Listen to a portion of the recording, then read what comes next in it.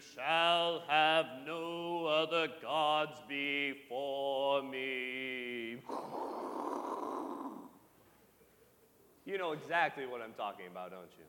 Good old Charlton Heston, the Ten Commandments. The God of zapping and thundering and lightning comes upon the world.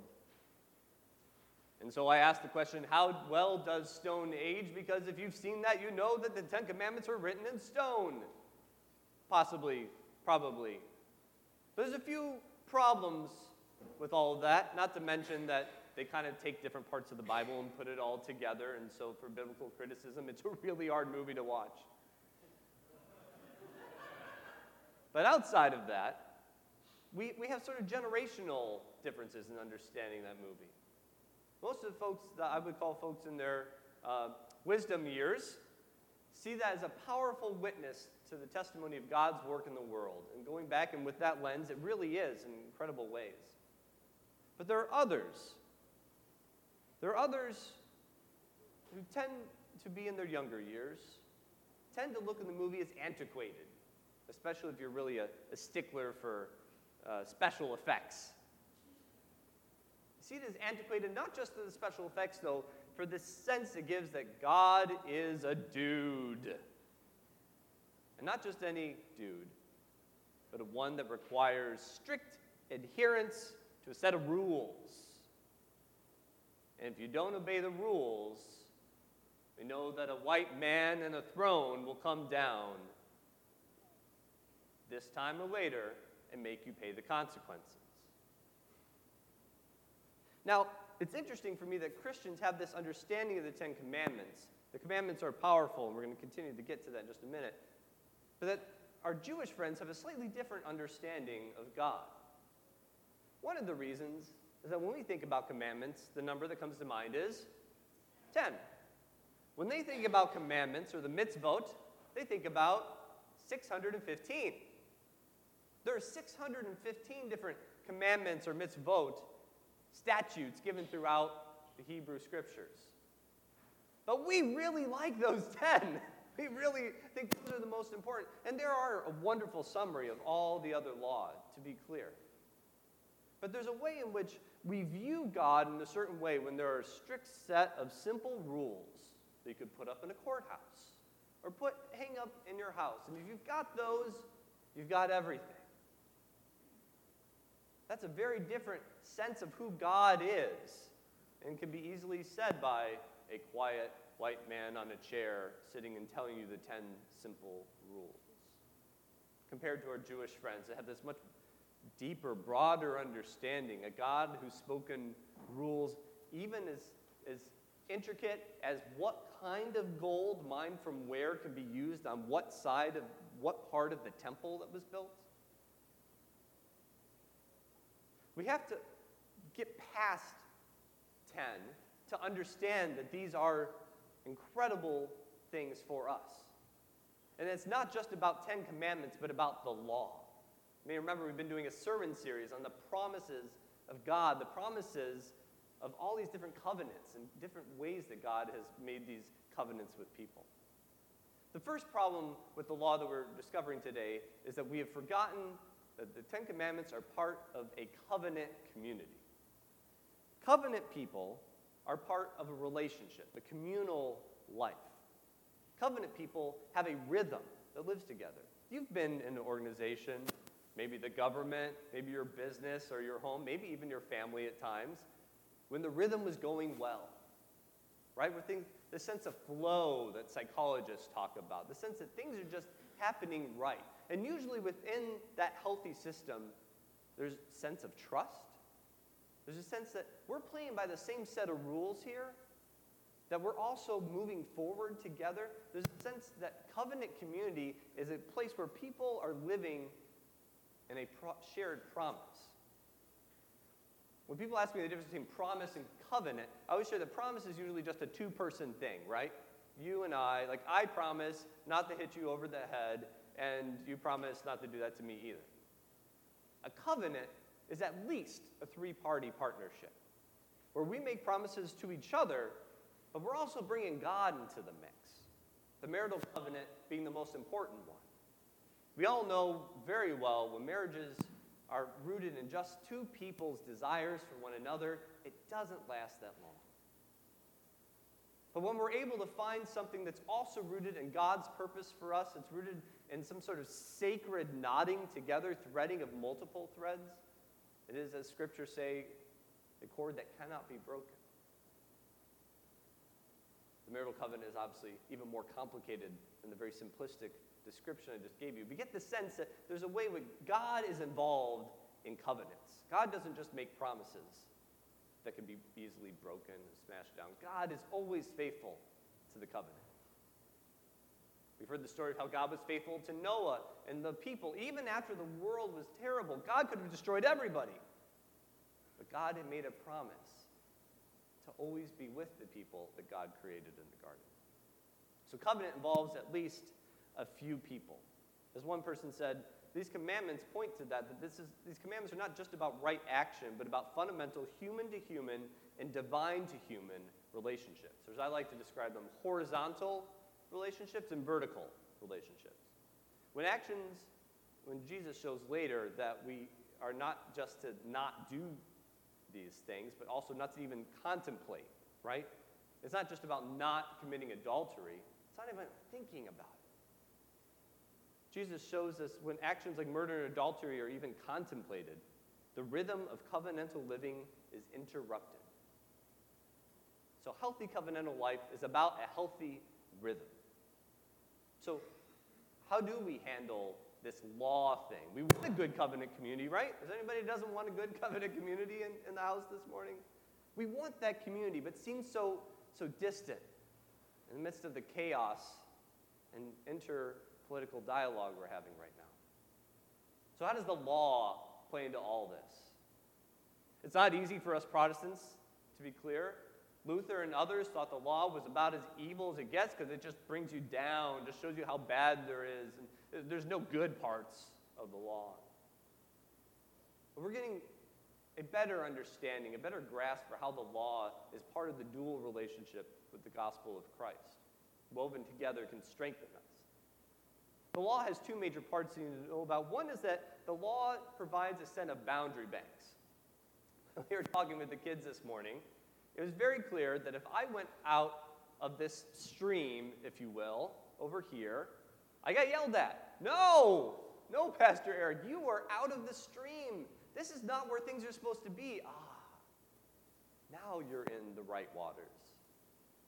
Now you're flowing in the right place. The law provides a sense of boundaries, a sense that once you've gone up in the dry land, it's not impossible to keep going back to those doors, right? But the farther we get off the stream, the farther we get on the ground, the harder it is to follow the waters down to the destination. We have ways of making that happen in our own world. We have a church that has said, here are our boundaries. Christ is our center, and children are our blessing, and justice is our passion. And this is where we row together. It's okay if you don't have those particular values, but this probably isn't going to be a church community that you really enjoy. I value that, and I value being with you all in this community that said, these are our boundaries. This is where the dirt comes up, and we say, no, it's really hard to swim down the waters of God's love together. We run up against that kind of mud. Maybe in your own businesses, you found that there are healthy boundaries given to employees. Employees are given a task and says, hey, this is what we need you to do. You need to get down there. Here are your resources. We're going to provide the accountability that you get it done. Everything else about how you do it is up to you. Take care. That's what I enjoy about boundaries, is that it doesn't mean you have to just do this or just one set of bricks. How limiting it is if I only follow this very small path. God's law provides boundaries for us to flow in between and around. God's law provides boundaries. God's law provides direction. Because it isn't just about being in the water. There is a place that we're going. God points us to the way of peace because we know that the way of peace provides abundant life. even if it's not prescriptive. Gene Peterson, a great pastor, made this Message translation of the Bible. He translated Psalm 19 in this way. He said, "The revelation of God is whole and pulls our lives together. The signposts of God are clear and point out the right road. The life maps of God are right, showing the way to joy." Have you ever felt like maybe you were getting off the path and then you saw God putting up a guidepost for you? Made it that much easier for you to come down the right path into the right direction?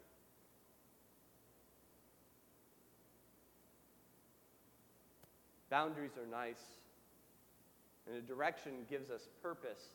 But at the end of the day, the source of it all begins with the very first word of the Ten Commandments. Anochi. I. In a lot of languages, as you know, it's very unusual to use the first person pronoun. You usually have a verb that just kind of tacks on that first person part at the end of it, right? So when someone says I, they're not messing around. I am the Lord your God.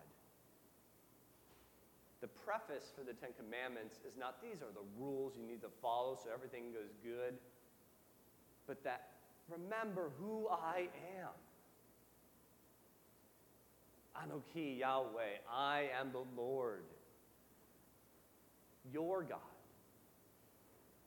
As we talked about the law being necessary for covenant community, it's also necessary for our vertical relationship with God.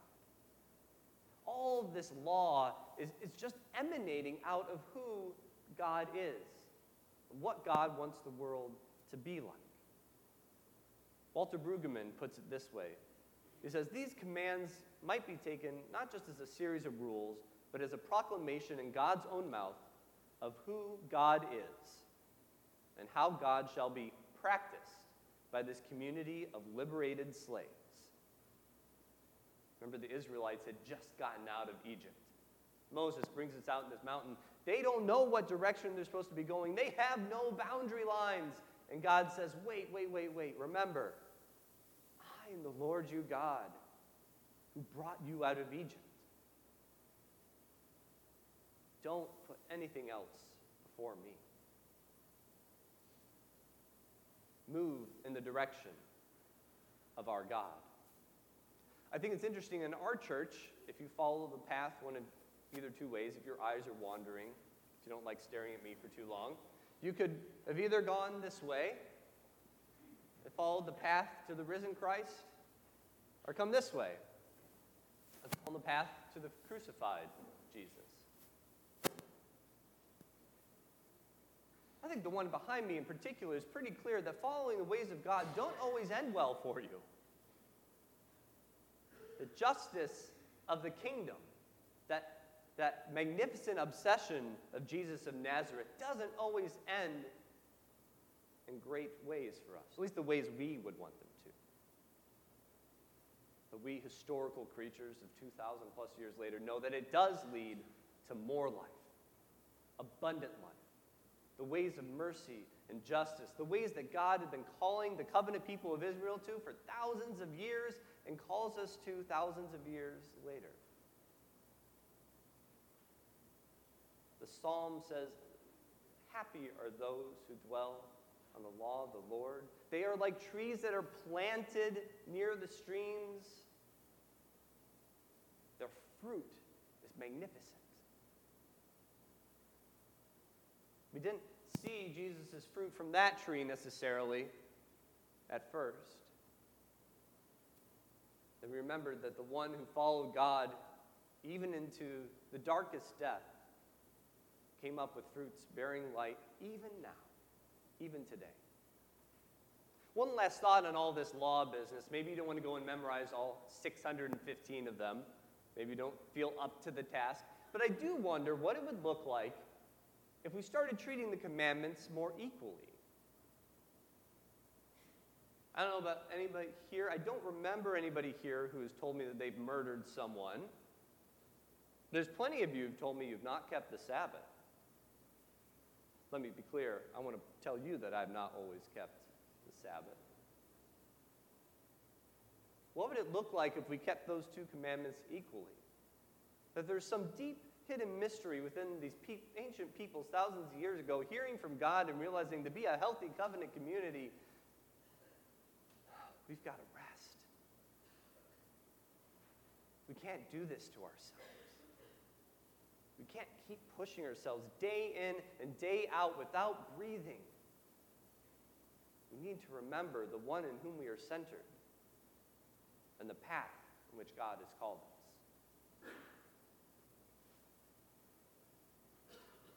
May you remember the law of the Lord.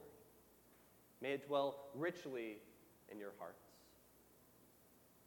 At the end of the day, if you don't know who to go or what word to listen to, may you remember the words of the disciples who said, Lord, to whom do we go?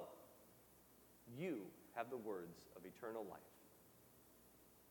Thanks be to God, and amen.